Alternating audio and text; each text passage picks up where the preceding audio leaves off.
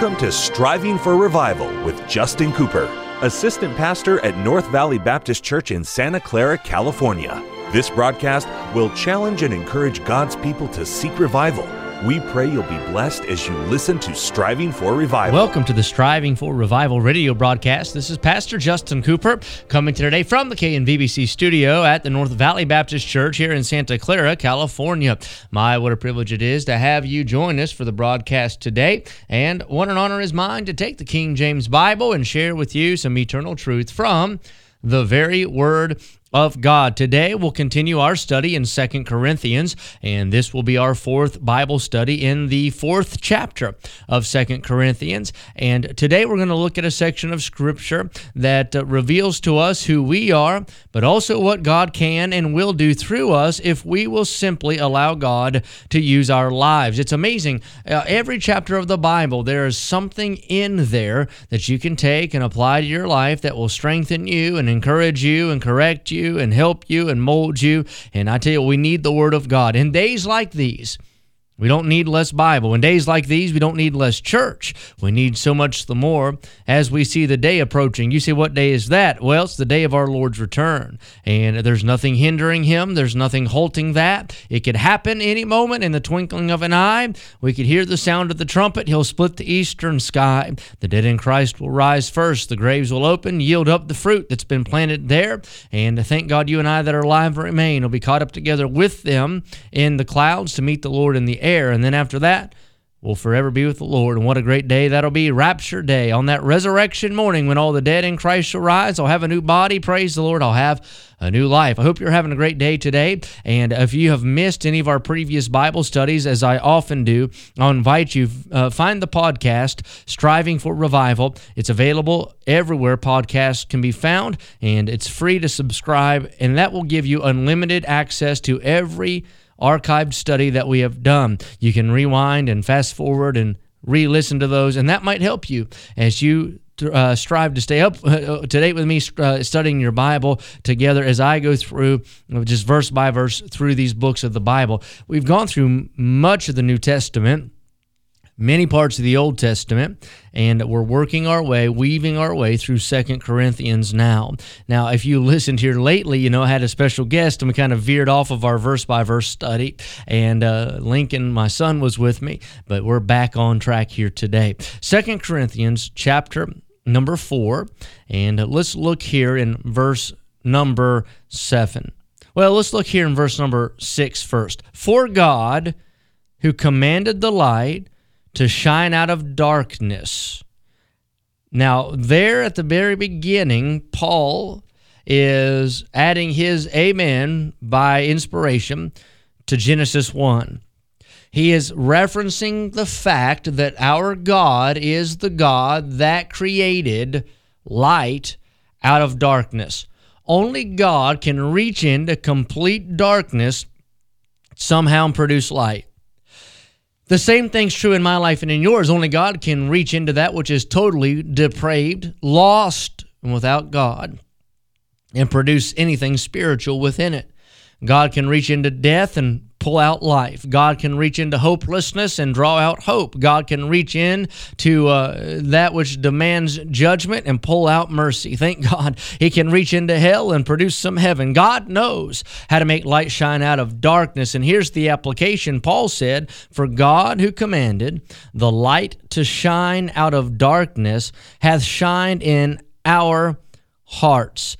That's exactly what happened when you got saved. Thank God, God lit up the world at creation. He sent us the light of the world at the incarnation. But at salvation, He turned the light on in you. Amen. He's the light on the world. He's the light of the world. And He's the light in the believer. And you and I who are saved have that light shining within us. Paul, on the road to Damascus, saw the Lord, and he saw Him as a shining light. He heard His voice and saw the glory of His countenance there. And he knows what he's talking about. He said, the God who commanded the light to shine out of darkness hath shined in our hearts to give the light of the knowledge of the glory of God in the face of Jesus Christ. When you look upon Jesus, you see the glory of God. He is the manifestation of God's glory. He is God's glory personified. And when Paul had that encounter with Christ on the road to Damascus, he got to behold, if you will, the glory of God. And it shined the light in Paul's heart, in his soul, if you will,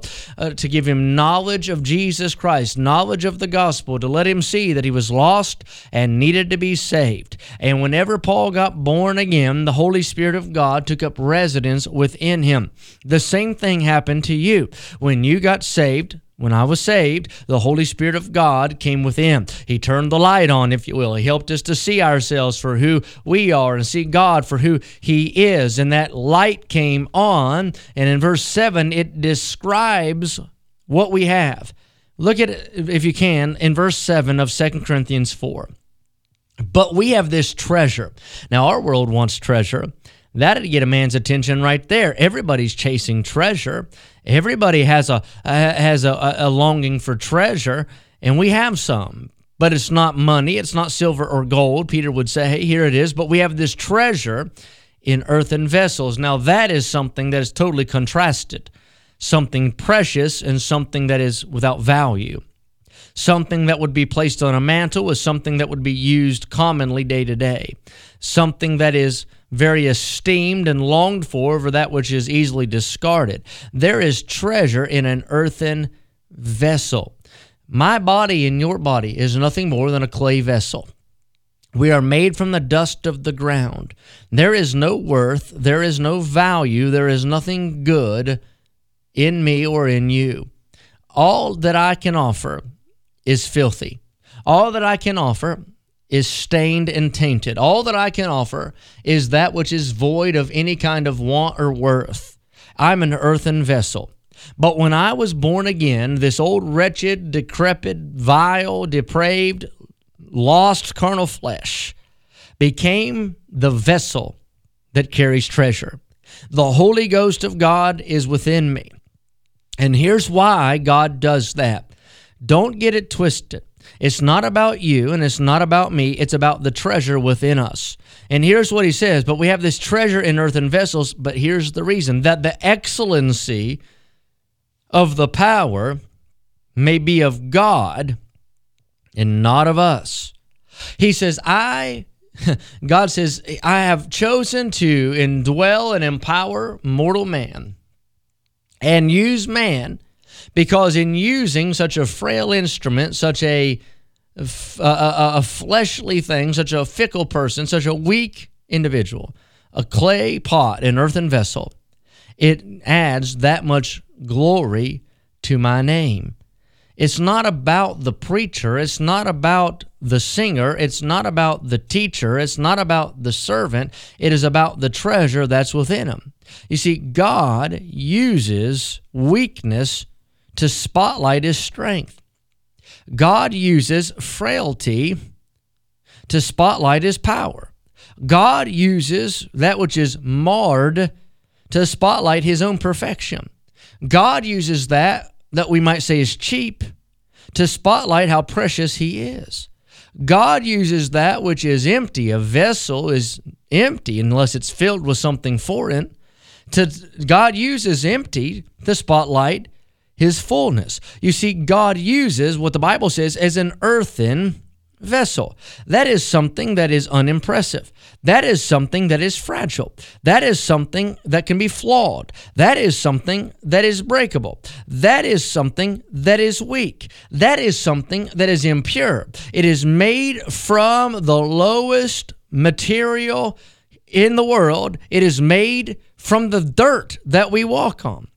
But God takes an earthen vessel and He puts treasure within it. So on the outside is that which is weak, but on the inside is that which is strong. On the outside is that which is cheap, but on the inside is that which is valuable. On the outside is that which is marred, but on the inside is that which is precious. On the outside is that which is unimpressive, but on the inside is that which is very, very valuable and dear. And God says, I put treasure within. It is not that which is without, but that which is within that makes the difference. And here's why. He said, because I want the power of God to be evident Thank God for His power. It's not about the vessel getting any glory. It's about God getting the glory. And Paul knew, he said, I am the least of the least. I am one born out of due season. I don't deserve to do what I do. I am the chiefest of sinners. Amen. He said, the world around me is treasure-oriented, so I'm going to give you an illustration. If you're talking about treasure, it is what God put within me. And if God will use me, I am what I am by the grace of God. It's just to give Him more glory. The church, amen, ought to be vessel secondary and the treasure primary. We're too vessel oriented. We're worried about dolling up the vessel, but it's the treasure within that makes the difference. It's not your ability. It's not your strength. It's not your knowledge. It is the power of God. Amen. That we need. That's all of our time for today. Until next time, pray with me for revival. Thank you for joining us today for Striving for Revival with Justin Cooper, Assistant Pastor at North Valley Baptist Church in Santa Clara, California. Listen at this time every weekday as we strive for revival.